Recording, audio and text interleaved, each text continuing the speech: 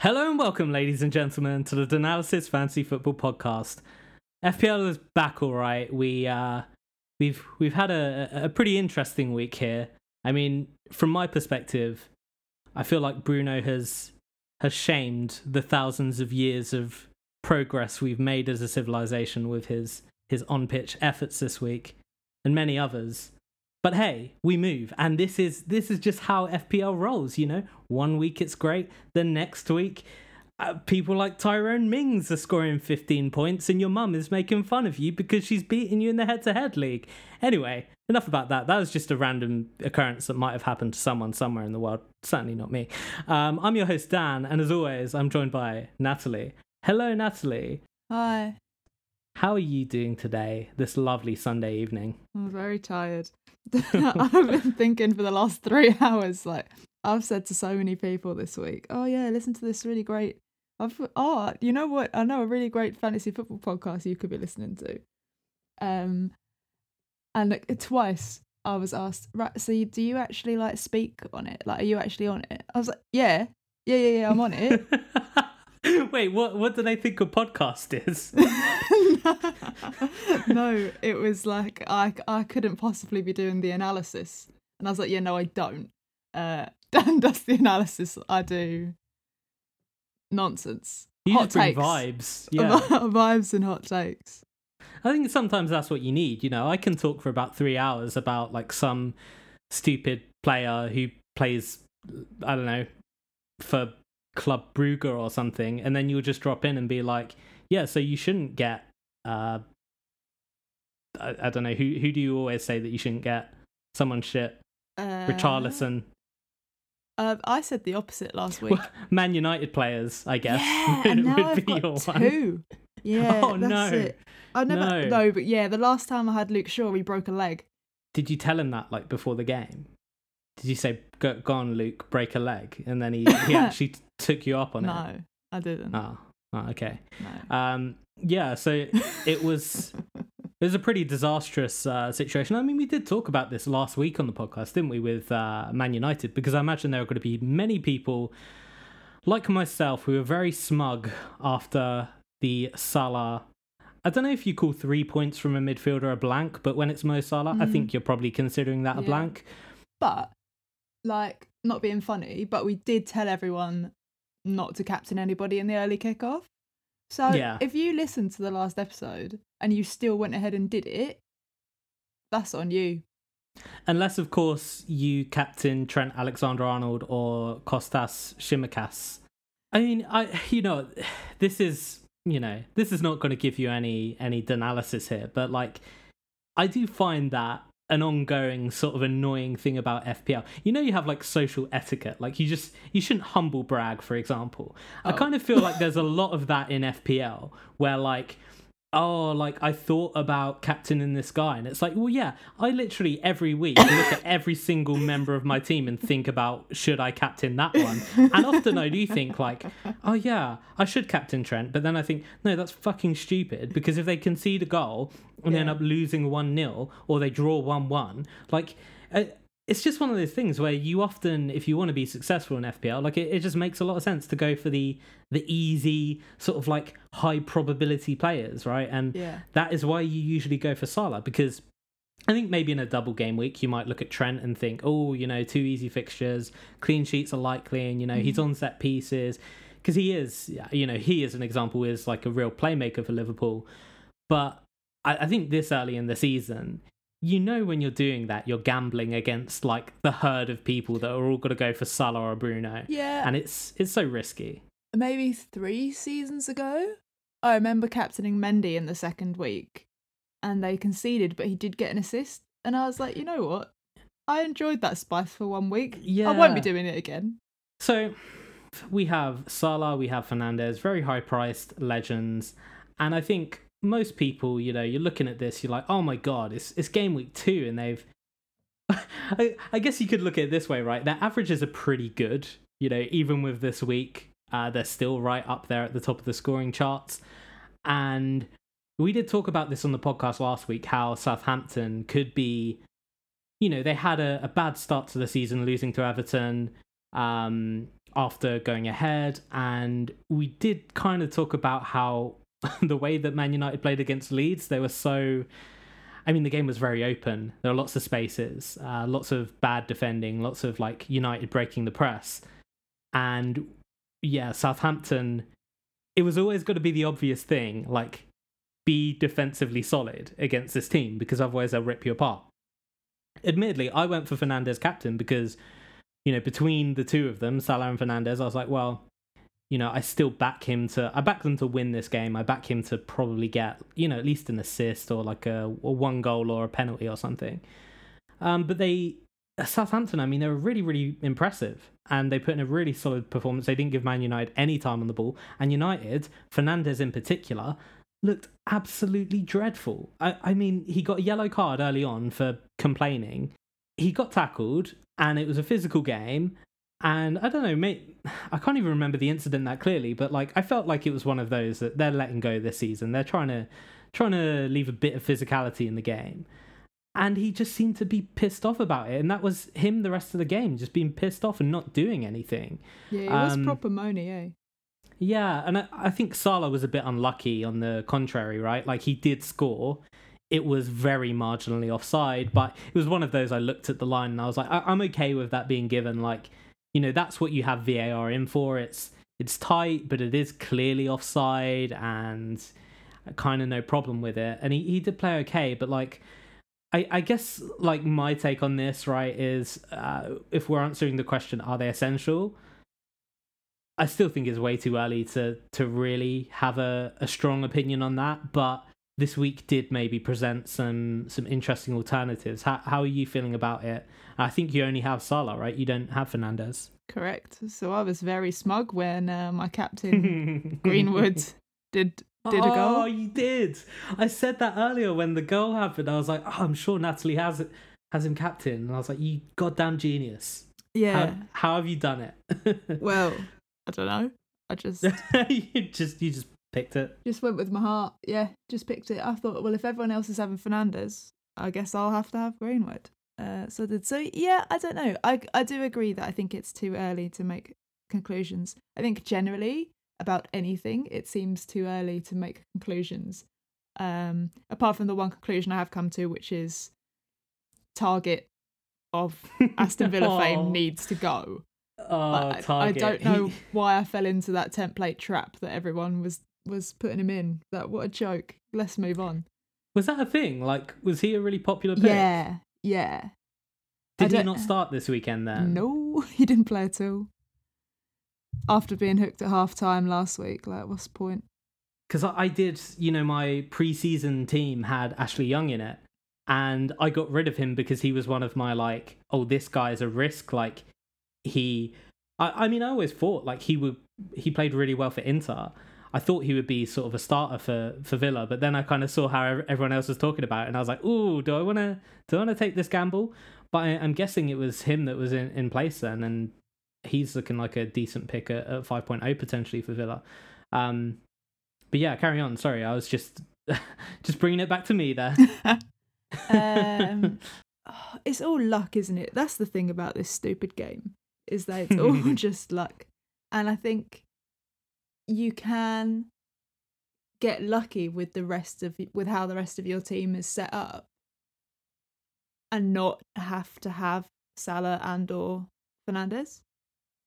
Yeah, on certainly if you're going to break it down on like a week by week basis, right? You're going to have weeks where this kind of thing happens, where Salah and Fernandes do not score and they do not do anything, and all of a sudden, like, if you're one of the people who've gone against the herd in that sense, like, you're probably going to do well as long as the players you picked actually did well. Yeah. But I guess, you know, the situation you have there is you're able to invest more money across like more, you know, a guy like Vardy, who, for example, hasn't played yet, probably will have played by the time this podcast comes out. You can kind of, put on other players that people who have these two can't afford. And it's really got to be a thing that we start to see over the course of the season. Like, I think Man United are a really interesting example for this, because I thought Salah, for example, looked fine. He scored a goal with a really good finish. He was taking plenty of shots. There was one opportunity for Harvey Elliott to put him clean through on goal. And, you know, Harvey Elliott, he's 18 years old. He's a young guy going into the team. I think it was a surprise that he was in the team at all. And Liverpool are sort of in a situation at the moment where they're kind of mixing and matching with their midfield. You know what? Sorry.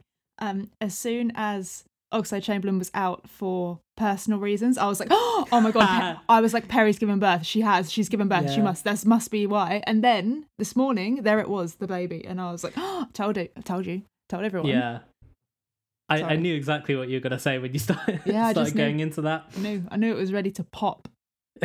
And out it did. It's nice that those are the personal reasons, and it's not like... So Liverpool are an interesting one because they've looked good in both games this season. They've had, pretty kind fixtures if you're Liverpool to start your season with. 2 wins out of 2. What was a 3-0 and a 2-0. And yeah, they just generally look like, they look comfortable with it.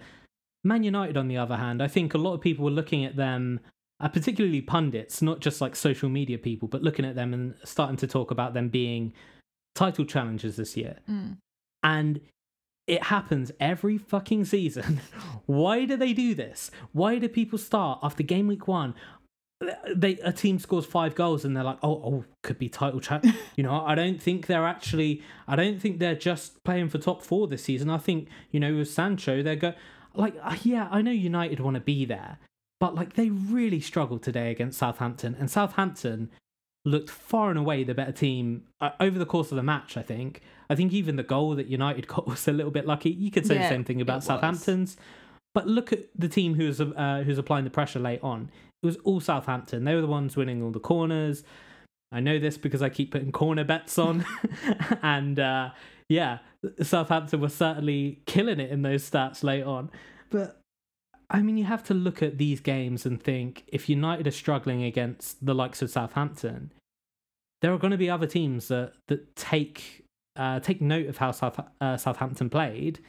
And yeah, if United are missing Cavani and they're playing Martial up front, if Sancho takes a long time to adjust, I mean, what are your thoughts on Sancho? Did you see any of him playing today? Because no, that him coming on was the point where I napped. So yeah, you were like, oh, nothing's gonna happen now because that loses on the pitch. That wasn't my thought process, but it just so happened that that's what went on. That's what transpired. Yeah, I mean, he just doesn't. I don't want to kind of go really hard on Sancho because he is playing in a new league.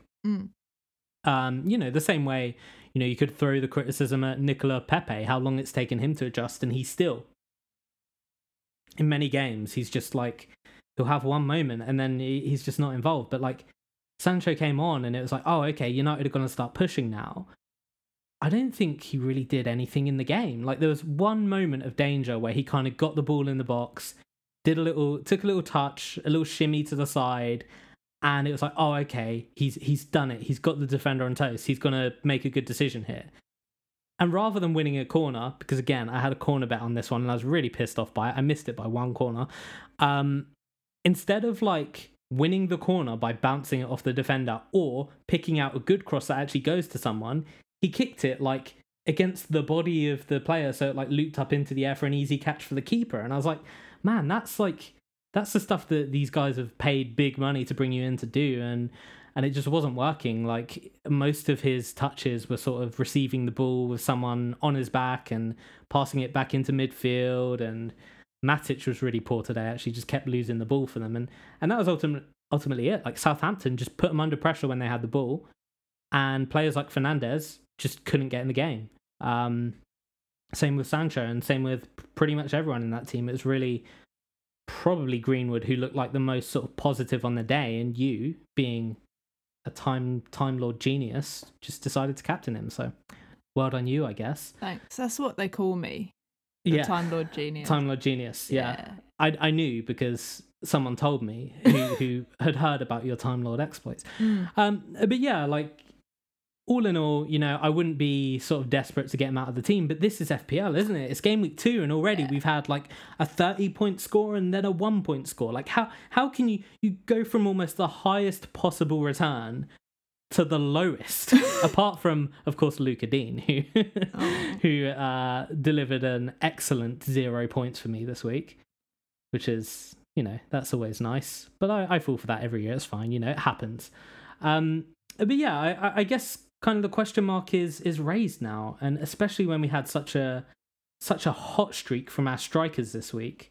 With, I'm going to move this again, but I'm going to say Lukaku. Yeah. Very good performance against Arsenal, with some caveats, but 11.5. If you are looking at a little early wild card, maybe your team is disastrous so far, or maybe you're just thinking, oh boy, I need that bad man because he played so good.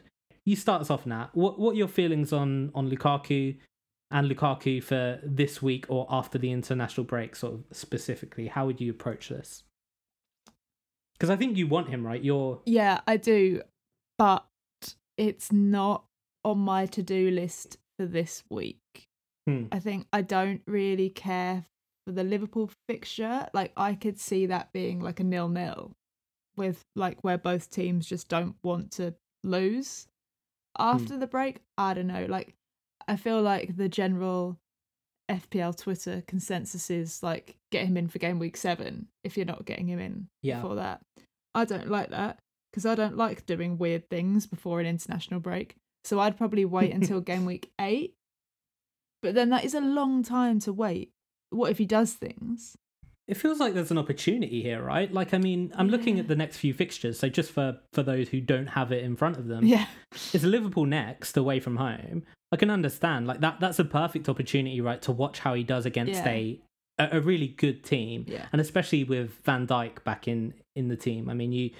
Maybe Van Dijk isn't like totally 100%, but he's pretty much looked imperious so far, and he's very good in the air. So like, that's going to be a big test for Lukaku. But if you look after that, it's Villa, Spurs, City and Southampton.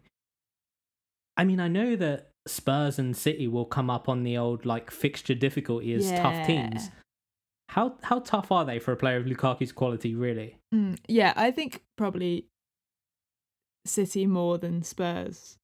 Who knows where Harry Kane could be by the time that fixture rolls around.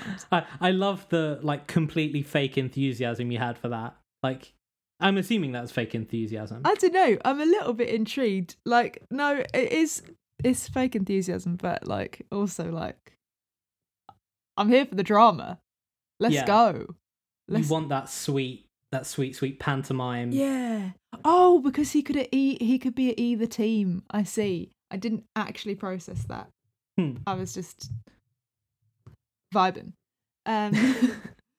Yeah, I guess if he plays well against Liverpool, there's absolutely no reason not to get Lukaku in after that game, like before the Villa game. Yeah, it's a proper like wildcard move, isn't it? If you haven't set up your team in such a way that you can make that transfer, or like if you're, this is a reason why it's good to bank your transfers, right? Be able to do potentially 2 transfers next week, in order to do that. But I don't know. I'm curious because this is where the essential Salah Fernandez question comes in, because if you're having 2 of them and Lukaku, Jesus Christ, you're spending a lot of money on 3 players. I think the game will become a lot more interesting once people have started getting Lukaku in, and once Kane is settled wherever he lives. Yeah. Because then you can only have a few of them. Exactly. Yeah. And teams will not all be the same. Because I do think Lukaku, to me, just screams like opportunity to get in on the ground floor for a player that is probably going to be... I'm a big fan of Lukaku. I'm not a Chelsea fan. I hate Chelsea. But... And I don't even... Like, I really like Tuchel as a manager, but I don't think he's a particularly attacking manager. Even if you look at the game today against Arsenal, what did they do when they went 2-0 up? They pretty much just played the ball around for the second half, and they held Arsenal at arm's length. There wasn't much threat coming from Arsenal, and I think they knew that. And it wasn't until Aubameyang came on we started to see a little bit, but Arsenal still looks so timid. And Azpilicueta had a really good game. They really, really controlled it effectively. But that's where I kind of would have a small amount of concern over Chelsea, is that I think that Tuchel is such a tactical manager that he prefers to control games than to like hit a team for like 6 or 7, you know? I doubt we're going to see many games where Chelsea is scoring more than 3, Right. unless they have to.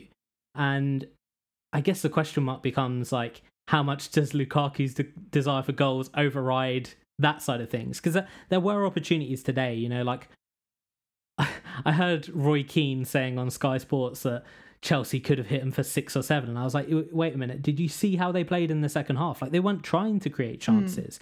It wasn't that game at all. And I feel like sometimes pundits like go really over the top trying to like make something into this big statement. And it's like, well, actually, no. Chelsea just kind of chilled in the second half because they're like, you know, we got games coming. Like, let's just conserve some energy and pass the ball around a bit. And, you know, if they score, maybe we'll up the tempo a bit. But you could quite clearly see that Lukaku wanted that goal, and the rest of the team was sort of like, they get near the box and they're like, no, we'll pass it backwards here rather than try to score again. And that would kind of be the thing where I'd look at him and I'd think that Chelsea may look to have games wrapped up sort of early on and control them. Whereas I think Liverpool and United, there is a certain element of chaos about both of those teams. I know, you know, Klopp is the kind of guy who he talks about heavy metal football and stuff, and Salah is such a freaking, he's so obsessed with scoring. I mean, even when most of his assists come from when he's trying to control the ball and score himself and stuff. So I do think there's maybe like a little bit of a question mark over that side of things. But, you know, there's this opportunity now, and I could easily see him bagging, you know, 2 goals against Liverpool. It's just a question mark of how much, you know, if you're getting rid of Fernandes when they have such a nice run of fixtures that they're playing at the moment, you kind of just have to pick a team to back, don't you? And be like, okay, this is a team that's going to really smash it. And I do have question marks about United. I mean, seeing them today, they didn't have an answer. They didn't have an answer for a team that like knew how to defend. And that is something that so many teams struggle with. But my last little bit of tactical analysis on this, just because I have to get it out because I keep thinking about it. Sure. I didn't understand like why Martial was playing up front, and we can talk about him being bald as well because that's it was just Ashley Young. It was very confusing to me. I was like, what? Why is Ashley Young here? He does it, yeah. From a distance, it's so confusing. The same man. But like he was terrible up front. Like the guy's not a striker. I don't understand. When Cavani is on, and everyone's got and like maybe when Sancho is like starting games, does Martial just like drop out of the team? It's a good question because the way that I see it going at the moment, like Sancho just doesn't look ready. Which is, it's kind of hilarious, isn't it, with football, to think that you can sign a guy for what, 80 million or 70 million, whatever it is, and they look like they really need some time to adjust, especially when he was originally from Man City. That is kind of where actually from Watford before that, but like, yeah, it's interesting to see how difficult he found it to get in both games that he's played so far when he came off the bench. So I do think there's probably a shout for Martial to get some time maybe on the left. But that was what really confused me. I say that, but Pogba's been playing there and he's been so effective, and he honestly looks like United's best player at the moment, alongside maybe Greenwood, to be honest, because Greenwood hasn't been as involved as Pogba or Fernandes, but like he's getting himself into great positions. Yeah. Martial today, every time the ball went up to him, he just lost it. And he really struggled to deal with the physicality. And I think if you got a guy up front, Cavani comes in, that's a different type of striker. That's a guy who will relish that kind of battle, and he'll try and hold it up. And he will lose it sometimes, but he's more cut out for that kind of role. And I just feel like Man United have this tendency to have all these guys who are really left wingers, like Rashford, like Martial. They try them out as a central striker, and it just doesn't really work because you need to do different things if you're playing that role. And yeah, I thought it was confusing to me why they didn't stick with the sort of setup that they had against Leeds, where it was basically Greenwood and Fernandes were just both playing as a striker. And they just caused absolute chaos because they're just very intelligent attackers. And they were constantly making runs in behind that I don't think Leeds knew how to deal with, because they didn't know where the runs were coming from, who was going to be doing it next. With Fernandes sort of playing behind this time, it just looked a bit more like Martial wasn't going to create any threat. And as soon as they passed to him, Southampton have just gone through the back of him and won the ball back. So I don't know, maybe next week we'll see a different approach, and they'll go back to that sort of system where, well, I don't know, maybe Cavani will be back. I'm not sure how far away he is, because I know he's basically given extended leave. But yeah, it just, whatever they did today, it didn't work for me. And I think that's kind of the thing I'll be looking out for. And Fernandes could become, if Fernandes ends up playing deeper, because we've got Sancho in the side, and we've got Rashford coming back, and we've got Cavani and Pogba. Like, what is going to happen to him when all those players are back? I don't really know. Like, I think Pogba's looks so good from the left, and it'll be a shame to see him move out of that position. But yeah, I was disappointed with United overall, and I thought they were rubbish. Okay, Jesus put in a good performance against Norwich, it should be said. Obviously question marks over him because of the aforementioned Harry Kane and what happens with him. City are a really hard one to call this season, because they've just absolutely pummeled Norwich. I mean, who wouldn't expect that to happen? It was a game I was kind of concerned about, actually, because originally I did have Grealish in my team, and I had to get rid of him to fund... I could have had him. I just had Pepe instead, like an idiot. But yeah, I didn't really, I didn't want to take that risk on him. And City are a weird one, because they basically, very charitably, if you owned a City asset, shared the goals around in this game, apart from for Gundogan, who I think is actually relatively quite highly owned compared to the others. But, Jesus coming up with all the assists at 8.5. If he is going to play, he could be good value. But can we say that about any City asset? What are your thoughts on City in general and Jesus? Yeah, I don't know. Before the season started, I was very conscious that I didn't have any City assets, and was that a risk to go without? But actually, I think I probably went the majority of last season without. I don't remember the last time I did have one. Maybe the start of the season before. So yeah, I was worried about it, but I just didn't know what to do. And I had thought about Grealish a little bit, but then I was like, well, how do we know if he's going to play? And I did think that the goal he got yesterday was just very lucky. Like, he was just in the right place at the right time, and it just bounced off him. So that didn't really convince me that he was somebody I needed. I could have been in the right place at the right time, and it just come off my leg, and oops, it's got a goal. You happen to be on the pitch. Yeah. Suddenly a Premier League footballer. Yeah. And you're like, oh shit, I've scored. Whoops. Oh God, how did I get here? You never know. I guess I'm probably more interested in a defender, but then who? I don't really understand who plays. And because the key issue of me not knowing what the difference, which men are centre backs and which men are on the left and the right and here, there and everywhere, because they're all just defenders in my head. I have even less idea about who is actually going to play. Yeah. So I don't know who to put on. I don't look. Yeah, and I guess the one thing I'd say, looking at the fixtures, they have Arsenal next, which is usually, either a 1-0 or a 3-0 win, depending on how much they feel like scoring goals. But after that, Leicester, Southampton, Chelsea, Liverpool. I feel like you have the benefit of being a bit patient, because certainly in my opinion, City have looked very vulnerable to the counter-attack in the last few years. And we saw that, they lost to Leicester last season. They lost to Chelsea in the final, getting torn apart on the counter-attack of the final of the Champions League.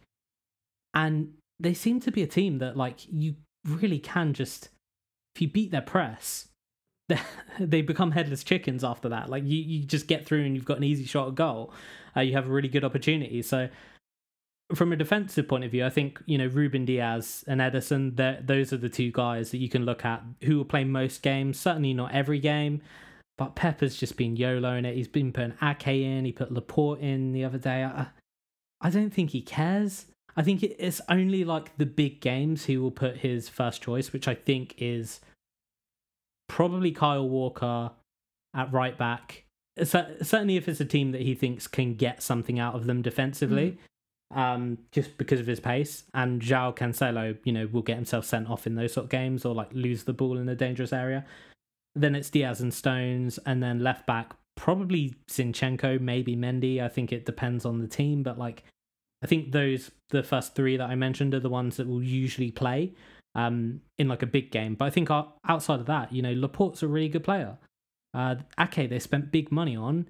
I didn't think he's that good, but like Pep's probably going to use him. Yeah, I think Ake was a lot better for Bournemouth than he's been for City. Yeah, well, to be fair to him, like hasn't really played a lot of games for City, so it's quite difficult, especially when you're a defender and a lot of the way you play is determined by how you're able to develop a partnership with someone you play with regularly. Yeah. So when you get thrown into the game, I think that's something we're seeing at Arsenal at the moment. We don't have a partnership there, and Pablo Mari, God bless his soul, was killed today by a man named Romelu Lukaku. And we're seeing that where we just don't have I think Ben White and Gabriel is the partnership that we want, but Gabriel is just back in training after a mysterious injury over the summer, and I have a little bit of sympathy for him there. But yeah, Jesus on the other hand, it just feels too much like this is one of those 1 week things that will happen. He's a good player. I do like him. I just don't think he's ever going to be like a permanent enough fixture in this team. And I don't think he's ever going to be prolific. And that's a problem. And I think that's why they're looking at guys like Harry Kane, just because, I think Harry Kane is maybe a little bit overrated. That's not that I'm saying he's not a world-class player, but I think people rate him very, very highly at times when, he doesn't always deliver in the moments you need him to. And the Euros is a good example, right? He was kind of shit in the Euros. He was so trash, man, but he kept playing. And I do think sometimes teams get a little bit in their own heads, especially international teams actually, but like they just play the guy because he's world class even if he's slow and doesn't really, and that's kind of my one concern with Kane. But I think like playing at City, playing with a guy as meticulous as Pep Guardiola, but he'll find a way to get the best out of Kane, and I think he'll cover up for his weaknesses in terms of his speed. But like that is really the thing that will break open FPL this season. I think if he goes to City, it's going to be really interesting to see how he does. I think if he stays at Spurs, he's going to be very stroppy. So it is what it is. But one guy who I really like, and to be honest, I'm probably going to have to get him in. I'm not quite sure what move I'm going to make yet. I mean, I've got a few targets, a few candidates I need to kick out of my team, a few overpaid, expensive pieces of dead wood, some dross that I need to remove from my squad. But DCL, Dominic Calvert-Lewin, the man, he just keeps scoring. He's going to do it again. And what a great start for Rafa Benitez. 2 wins on the bounce. Boom, boom. And also, tangentially, Mr. Abdoulaye Doucouré with another assist at 5.5. I mean, he must be 5.6 now. People have to be buying him after all these points. Are you kidding me? 5.5. Jesus Christ. I want him so bad. But DCL, yeah, I mean, I haven't actually seen the highlights for this game. But he's doing that thing again where he scores a goal a game, and at 8.1. Can you really argue with that? I mean, that's just great value, right? Yeah, and he definitely could have had like 2 or 3 goals in this game. Oh yeah, like I saw, so I didn't see all of the highlights, but the amount of balls that are going into the box to him that he's just like a fraction off of getting to, and it's like the guy's a good finisher and he really understands when to move. And it seems like Rafa's gone in there and been like, you know what? I know exactly how to get the most out of this player. I'm just going to fire loads of crosses in, and we've got some good crosses. It just makes a lot of sense. And yeah, he's looking like great value. Yeah. I am starting to worry about not having an Everton asset at all. Just not defenders. Just don't go near not them. Defenders. I'm not an idiot. Oh no, it hurts. But yeah, Calvert-Lewin I'm into. But the problem is that I'm quite happy with my strikers at the moment. So Calvert-Lewin then doesn't really work. So who have you got? You've got Antonio, Wilson, and Tony. Okay, yeah. Yeah, and I'm not really interested in getting rid of any of them, which is a bit annoying, but is what it is. So yeah, Doucouré and maybe Damari Gray as well, because he looked really good in this game. Lots of running. Nice. You like that? That's good. That's what you need, I think, from a men playing football, is just running. Yeah. Both priced at 5.5, so I guess it's like a little bit of like a toss up on which one you want to get. I mean, obviously, I'm going to get Doucouré, but for anyone else, it might be a little bit of a toss up on which player is best. You know, that's an interesting. I didn't realize that Damari Gray was that cheap. That is a really good price for him, because I mean, I think we talked about him on the last, like the pre-season, the before the season podcast we did. And I've not really been a fan of Damari Gray. I think he's a player that generally has a lot of talent when it comes to dribbling with the ball, kind of like Adama Traore as well, another guy that we've talked about before. But like, end product has been his issue, you know, like getting goals and getting assists. Like usually he's pretty low on that side of things. Yeah. And it was interesting to see him get a goal this week. What was the goal like? Like I say, I haven't seen Match of the Day yet. I've only seen the matches that were on TV. I can't remember. How did you feel when the goal happened? Did he do something good, or was it like a bit lucky? That's what I'm trying to get out The here. problem is that his goal was overshadowed every step of the way by his celebration. Well, that's just not good on his part, is it? But why are you doing that? It's all I took, because he tried to do a knee slide and he fell over, and he just like toppled over the lawn. But yeah, so I actually have absolutely no recollection of the goal. I remember Doucouré's assist, but I don't remember the ball going in the net. Yeah. And this top tier analysis then. Yeah, this is why you have the takes and not the analysis. Exactly. Okay. Hey guys, I'm sorry. I apologise. I know I should watch Match of the Day, but there's so much fucking football on. It's impossible. Like I spend my entire weekends watching football. Dan's got to keep up with Phil Neville's exploits. He doesn't have time for Match of the Day. Phil Neville. Oh, big victory last night for Phil. Oh no, is it? Yeah. Wow. Yeah, he's turning it around. You know, DCL, he's one of those guys, when I was having my sad time last year where I hated football because penalties and Arsenal. He's one of those guys I refused to have because I just got annoyed. He kept scoring headers every game. And now I'm looking at those fixtures. I really fucked up. This is one of the things I really got wrong this season, going into the season, right?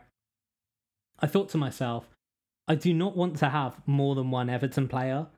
So I have to pick between Dean and Dominic Calvert-Lewin. And yeah, I sure as hell picked the worst possible one. I think I think I benched him last week, so that was fine. But I got 0 points from him this week, and I put Smith Rowe on the bench instead. And, you know, I would have at least welcomed his 2 points rather than the frickin' 0 from Luca Dean. Yeah. But, you know, I really messed up there because, like, DCL is he's the guy who's, you know, putting in great performances every game and just getting loads of chances. And I think when you've got someone who the manager is really playing to the strengths of, and a guy who's already proven himself to be a good goal scorer, at 8.1 price, you can't really ignore that. And I mean, Ings is doing the same, right? 2 goals in 2 games.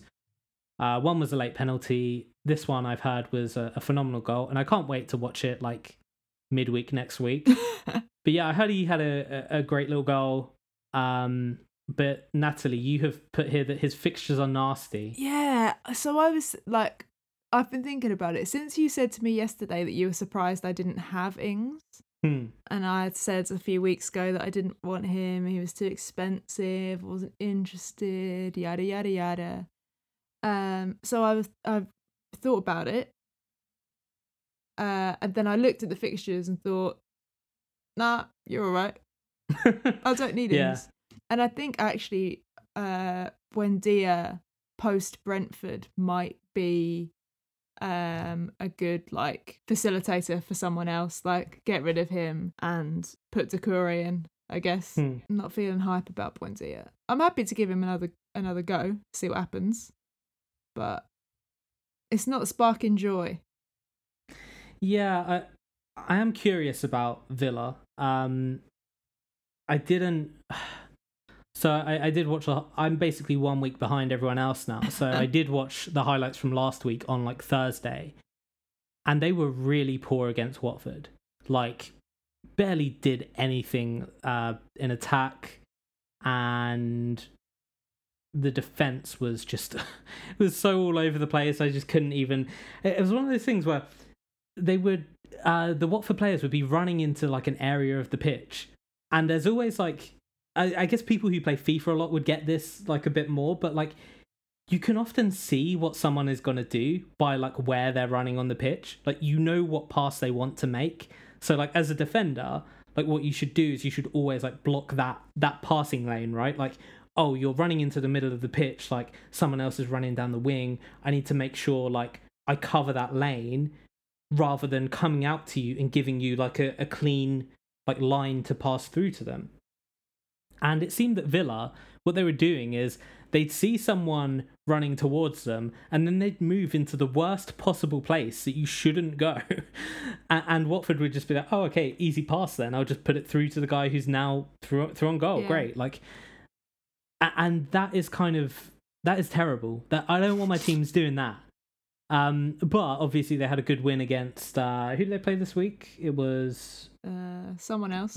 Newcastle. Yeah. And scandalous situation. And I don't know if I'm going to sound like a bit of a hypocrite here, because that freaking offside, you sent the picture to me of what it was called for, and like, yeah, I can see the line is slightly past the player, but when I'm looking at the player, I'm like, I'm not sure where you've drawn that line is right. Like, they look... there is no advantage for Wilson here. Basically, his body is leaning, and that is the only reason you're giving this offside. And it could have turned the game around. It could have given Newcastle a chance. I think it's especially worse because of the penalty Newcastle had given against them last week. I'm feeling like a kindred spirit with Newcastle fans. Like a connection. Aww. Like, why are you getting such bad luck? It sucks. Like, that penalty last week was awful. And to have a penalty disallowed when Martinez, again, more narrative that I would like to see, Martinez getting, chastised for making a mistake and just clattering a defender. Yeah. He gets away with it again. So, like, Martinez is getting the luck and Newcastle aren't. But anyway, this is a tangent. I'm just talking about stupid things here. My overall point was, I'm not sure what to make of Aston Villa this season yet. And I think you're probably right to be a little bit wary, yeah, because Brentford next is fine. Like, I'll totally hold for that. I think game week 3 could seriously be looking like wildcard time. I don't think my team is that bad, but it's already emerging that like I maybe want to put a bit more money into my strikers. I'm looking at Ivan Toney. I'm not quite sure about. We'll talk about him in a mo. I feel like I need someone like DCL, someone who's just gonna every week keep it ticking. Someone who I can rely on with good fixtures. And I'm looking at those Everton fixtures. Could even do a straight swap for Ings. But after Brentford, yeah, Chelsea, Everton, Man United, Spurs. It's not great. No. And I think Villa they've made some good signings for sure. I'm not sure they're finishing much higher than mid-table, and I'm not sure. I don't know. Sorry if there are any Villa fans listening. I don't think with Dean Smith they're going like to the Champions League. I don't think that's happening, and I think that's kind of the feeling around some of the fans is that this is we're on a real like positive upward trajectory here. I'm not sure I'm seeing it. Sorry, I cut you off a minute ago because I was just finishing my thought. But was there something you wanted to add to that? No, I was going to move on to Wilson when you were talking about Wilson. Yeah, let's do it. So I, just after seeing the scoreline yesterday, I was sad. Yeah, I was like, oh, maybe Wilson was a stupid pick. Maybe I shouldn't have done that. Hmm. But after watching the highlights, it definitely reinforced that no, Wilson was a great pick. He had quite a few chances and obviously the penalty that wasn't given. So yeah, I felt relieved and also positive about what he could bring in the future. Yeah. So yeah, I guess I don't know, I hope that no one is making any rash decisions on transfers yet Hmm. because the data set that we have is still so small. Hmm. But I'd feel a lot more confident about owning him after watching that. And I don't Yeah. think anyone else should be worried about owning him either if they do. Yeah, definitely. I guess there are certainly players who would be a bigger concern that you might have in your team than the likes of Callum Wilson. He's a good player. He's a proven player. Their fixtures aren't terrible. I mean, they play Southampton next, which I think Newcastle actually have a pretty good record against Southampton. I remember when Hasenhüttl first came in, they absolutely hammered Southampton like 4-0. And I remember being on holiday and just seeing it and crying because I'm sure I had Southampton players at that time. And yeah, if you've listened to this podcast before, like I really rate Hasenhüttl quite highly, but Newcastle look okay to me this season. I think they look more entertaining than they're certainly a side that I'm looking at over Villa and thinking there will be goals in this team for sure. Yeah. And maybe I'm just a bit biased. I mean, I do feel like I have a bit of a negative attitude towards Villa. I don't quite know why. So your negative attitude towards Newcastle has changed to become a negative attitude towards Villa. Yeah, and I think a lot of that is tied up in like that they beat us 1-0 with really defensive tactics a bunch of times, and Arsenal being unable to break them down, which it's just Arsenal, isn't it? It's just how it is. And last but not least, certainly not least, I'm not going to say last but not least, because I do want to have a quick talk about Dennis after this, Okay. because I did watch the Watford game in full. Yeah. But Ivan Toney, I mean, again, I don't have an awful lot to add on this. He is a guy that I'm looking at who I'm thinking this is more from me watching the Arsenal game, because that's what I've seen so far. He, to me, almost looked like a facilitator rather than a striker who's going to get goals. Okay, so in the Palace game, he was a lot more striking things. Doing things like shots and attacks. Exactly, as all good strikers should. Yeah, so that was extremely reassuring to see that actually that he was like, I don't know if I'd use the phrase getting through on goal, but like he did have opportunities where he could have scored. I feel like there was quite a lot of concern last week. Yeah. Where he had like no shots at all or whatever against Arsenal. But yeah, don't worry about it, guys. He's chill. Just warming up. Yeah, okay, that's kind of reassuring because I guess Ivan Toney is a prime example of the kind of guy that you get 2 weeks into the season and you're starting to think, oh God, this guy hasn't returned for 2 weeks in a row. Like my team is a mess. I need to rip it up and yeah, I think 6.5 still a good price if he delivers a lot of goals. We did mention this on the preseason podcast. He's the kind of guy at that price, unless there's someone at 5.5 or 5.0 like scoring more than him, I don't think you can really sneeze at that too much. If he delivers 5 to 10 goals or something, that's pretty good. Yeah. It's just a question mark of having the right value set up. So it will become more clear over the weeks as we see, how essential is it owning all of the really expensive guys like the Salahs and the Fernandes and Lukaku.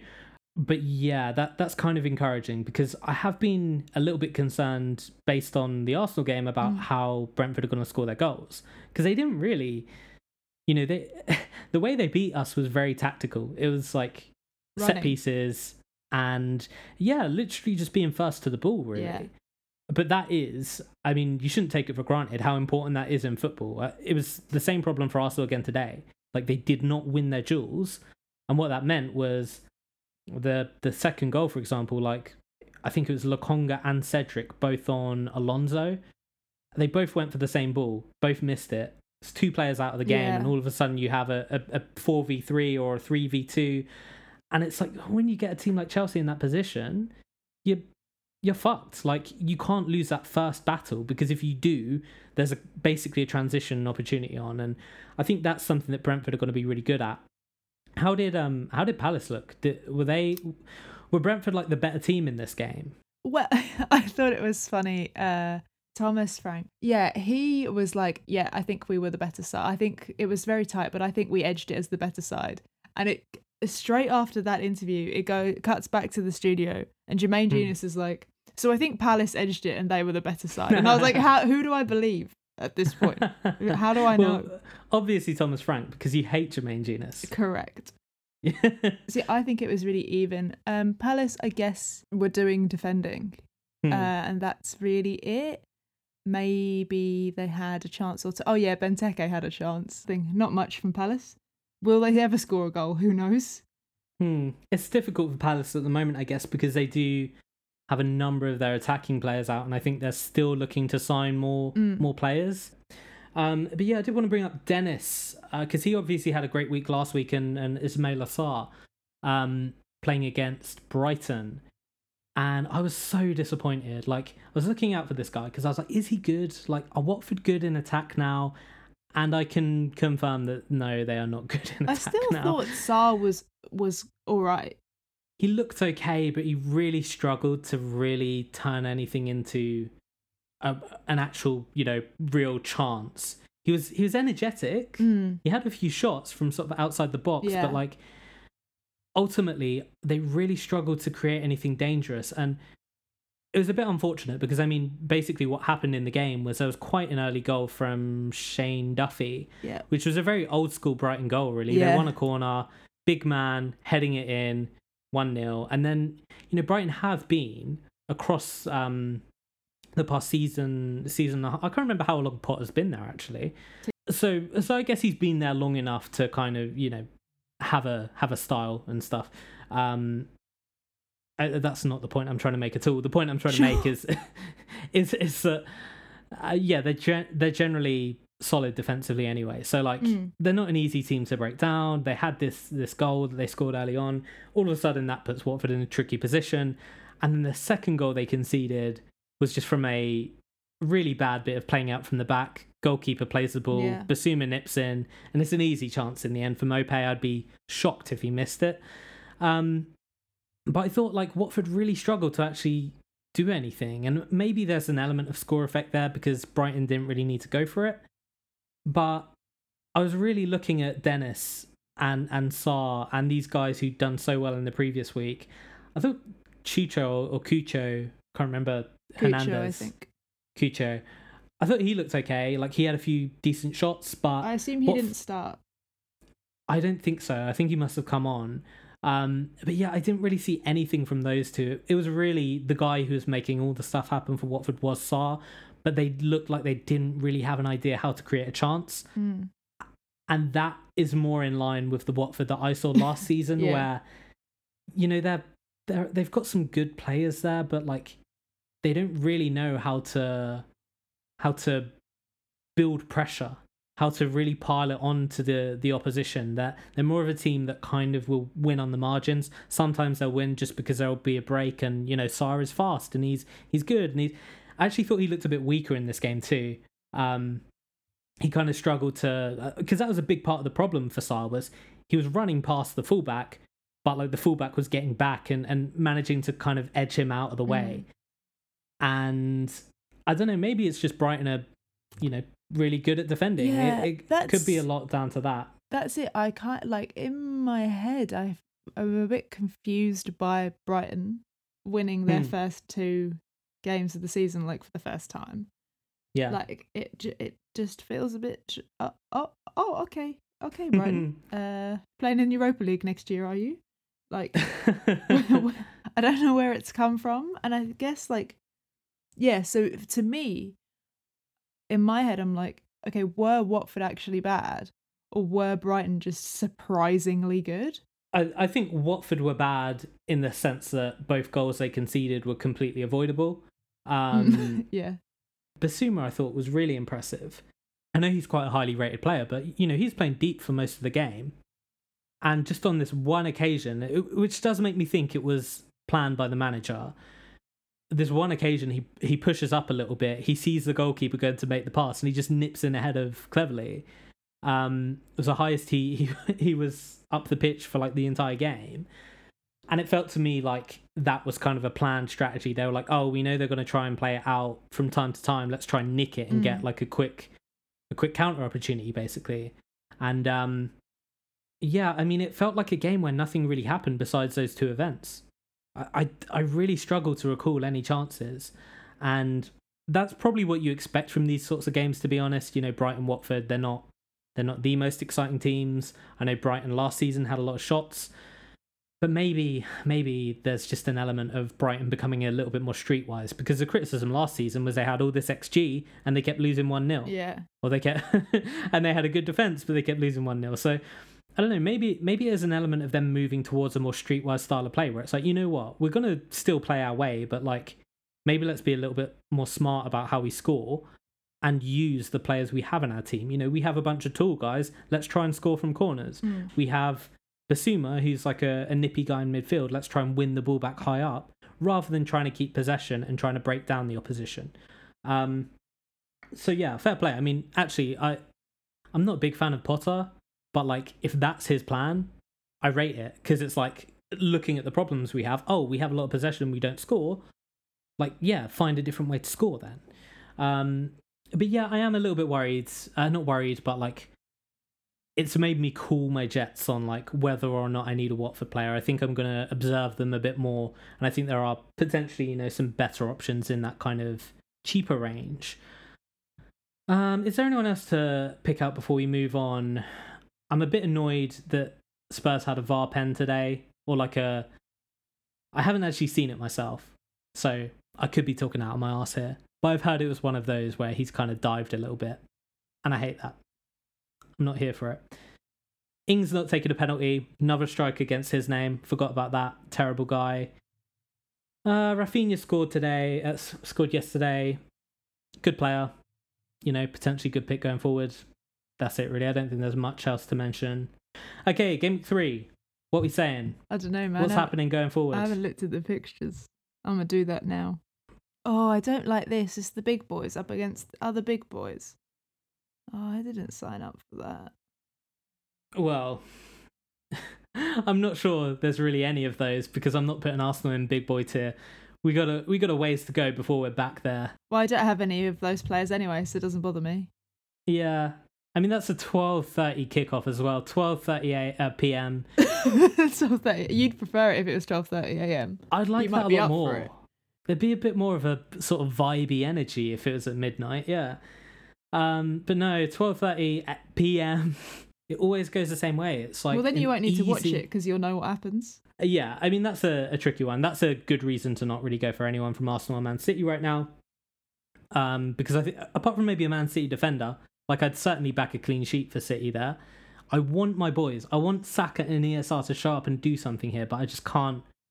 I can't in good conscience tell the people that that's a good sort of advice to take. Villa Brentford could be interesting. Like I said, those are the sort of games that I'm looking at Tony to do something. Yeah, I have Tony on my bench, but I'm just switching him out, switching him in, putting him in, taking Sarr out and putting Tony in. I think. Yeah, I'm into it. Yeah, I think that makes sense because we got Watford against Spurs.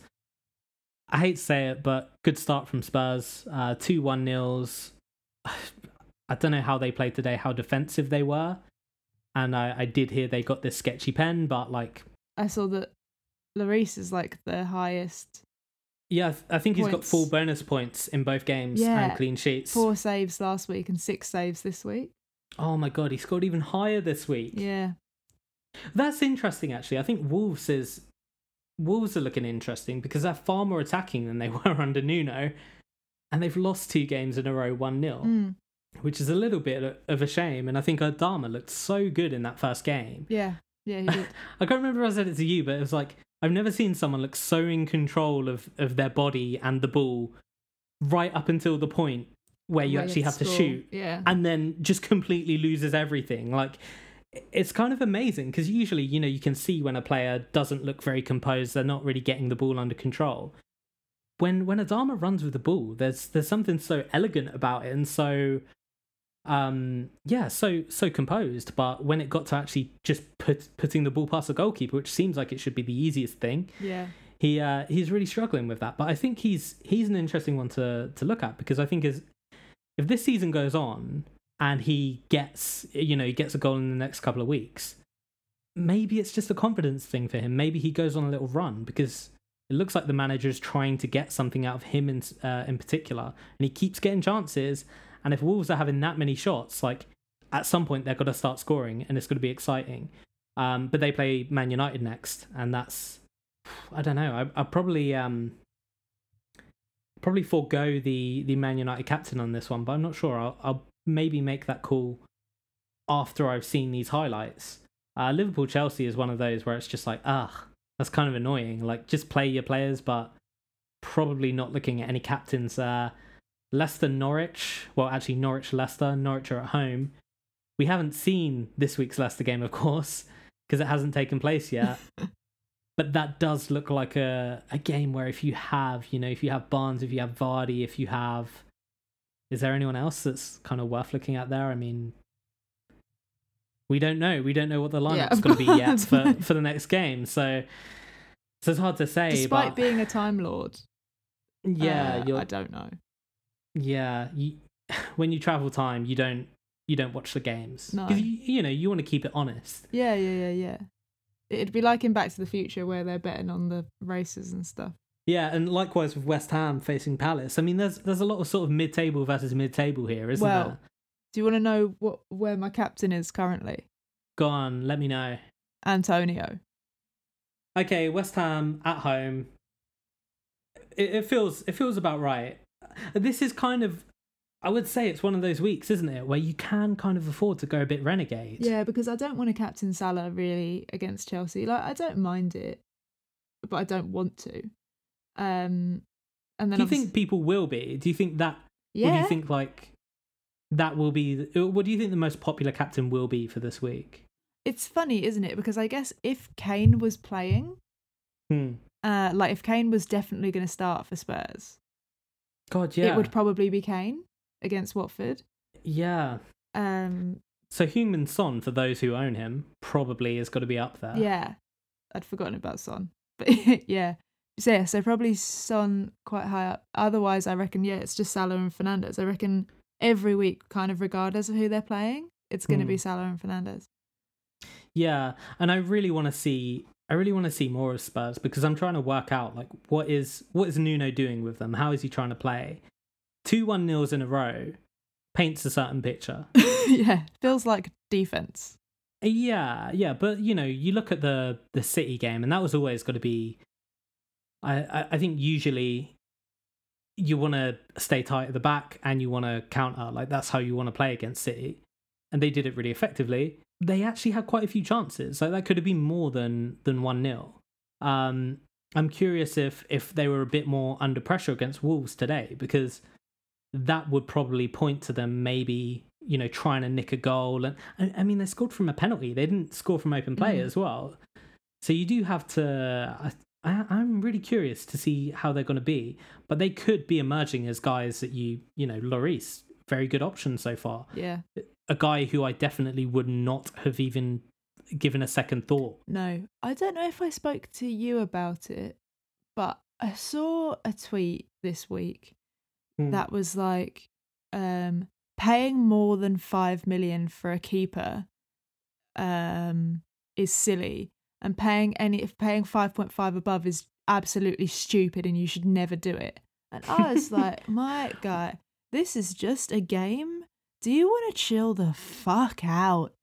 What is wrong with the world that everything has to be a fucking absolute? I hate this behaviour. I was like, leave me alone. Like, if you had Lloris in your team for the last 2 weeks and you paid whatever he is, 5.5, 6, I don't know, you'd be gassed, no? you'd be like, those points are worth the money that you've paid. You could have captained him 2 weeks in a row and got some really good scores. Literally. I don't understand. Oh, and also the same tweet was like, and don't rotate your keepers. It's not worth the headache. Yeah, and it's like that's an individual thing, right? Like some people will be able to do that and be successful. Ultimately, like FPL, all it comes down to is making the exact right decision for the people who get the most points every week. And actually, if you looked at the team that would generate the most points, if you just, set and forget them, there's a good chance like some random guy like Lloris will end up in there. If you wanted like the optimal budget spend, right? I just find that kind of like arrogance and like elitism about, firstly, yeah, you're right, a freaking game. Yeah. Like, grow up, man. But like, at the same time, like, these guys who it feels kind of counterintuitive, if Lloris goes on and has like, I remember the day of Petr Cech. I mean, he was a gold mine for FPL when Jose Mourinho was manager back in the early noughties. Like, because they just kept clean sheets every game. Like having him and John Terry, like that was the best money you could spend because Terry was scoring and getting bonus points. Cech was just getting clean sheets every game. Like it didn't matter that he was like 6 million or 7 million or whatever. Like he was good value for money because it was consistent. Yeah. But yeah, I mean, I'm definitely a cheap goalkeeper kind of guy, but like I would have liked to have had those points from Lloris this week. Yeah. To make up for the lack of points from freaking Fernandes and Salah. I mean, I'm just glad Pogba actually did something and then went on to get booked. Oh. Which, just what a troll legend. You can't have it all. Yeah, it's pretty annoying. But I think I'm probably going to look at... I will be watching that Leicester game tomorrow intently, checking out Harvey Barnes, seeing how he does. Because he could be a potential captain for me, but the problem with Harvey Barnes is, it's still early in the season and it's one of those risky picks where, he comes off quite a lot. So I kind of don't want to have that situation where I'm like, oh God, like I've got a guy in the 3 PMs. If the game ends up being tighter than I expect it to be, he might come off in the 70th minute. And then I'm like, oh, why didn't I just go with Fernandes? So I'm probably going to stick with Fernandes, actually. Just be boring. I'm going to maintain the boring stance for early in the season, and then I'm going to start YOLOing when I know a bit more about the teams, really, because, I mean, Leicester, I know nothing about them so far, other than they had a 1-0, and they kind of shut up shop after going 1-0 up against Wolves. So yeah, we'll see. Let's have a quick look at the Clean Sheet Cup. Oh, yeah. Baby. I can't remember who I picked. You picked Manchester United. Oh, did I seriously? Yeah. Oh, I'm an arsehole. You're silly. I could have had 1, 2, 3, 4, 5, 6, 7, 8 clean sheets. Wow. How did I pick one of the few games? One of the 2 games with no clean sheets in it? Damn. But I picked Man City, so I get a point. So you can go first again this week. Who looks like a good team playing a bad team? Well, Leicester could be an example of that.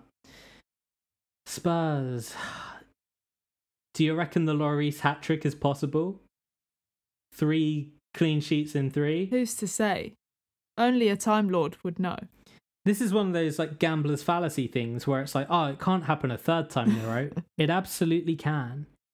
So I'm just going to say, I'm going to put that to the test.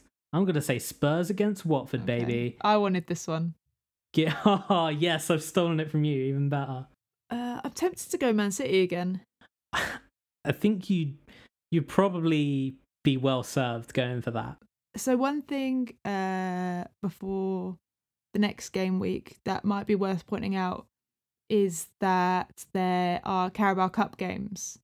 Yeah. So obviously that won't affect the bigger teams so much, but like maybe some of the what you typically call like teams in the lower half of the table might be more of a problem. Like I doubt anyone has any Norwich assets, but like they're playing Bournemouth, for example. Arsenal playing West Brom. Yeah, like Newcastle, Burnley, Watford Crystal Palace. So like those ones maybe. Basically, it's just the thing to maybe leave your transfers a bit late, right? Like keep an eye out for what's going on because there could very well be some injuries, and actually not just injuries, but we have to think about COVID. Ben White, of course, was unwell. I don't know if they confirmed whether it was COVID or not. But I heard someone say it was, but yeah, I never. It probably is. It probably is. I only saw unwell as a report, but like when they say that, I think we have to assume there's a high likelihood of that being the case. Yeah. So I actually think even more so than injuries, like we have a situation where COVID, especially, and hey, there are going to be anti-vaxxers in these squads, and that could be a problem. So why are Arsenal in this round? Because they finished so low in the table last season. This is one blind spot for me. It must be. I've never actually looked up the rules, but I think if you finish below a certain place, I assume it's like the top 5 or the top 6. Yeah, then you go in at round 2 or whatever. But yeah, I mean, it's exciting because at least it means I've got a midweek game to look forward to. And all at the same time as well. There's like 2 different kickoff times on Tuesday, but that's accumulator central. That is. I didn't even think about accumulators. Natalie, you are truly the Time Lord genius. I am indeed. Okay, cool. It's been a pleasure, Natalie. Thanks. Pleasure speaking with you. Best of luck next week in the Clean Sheet Cup. I hope you lose. Thank you.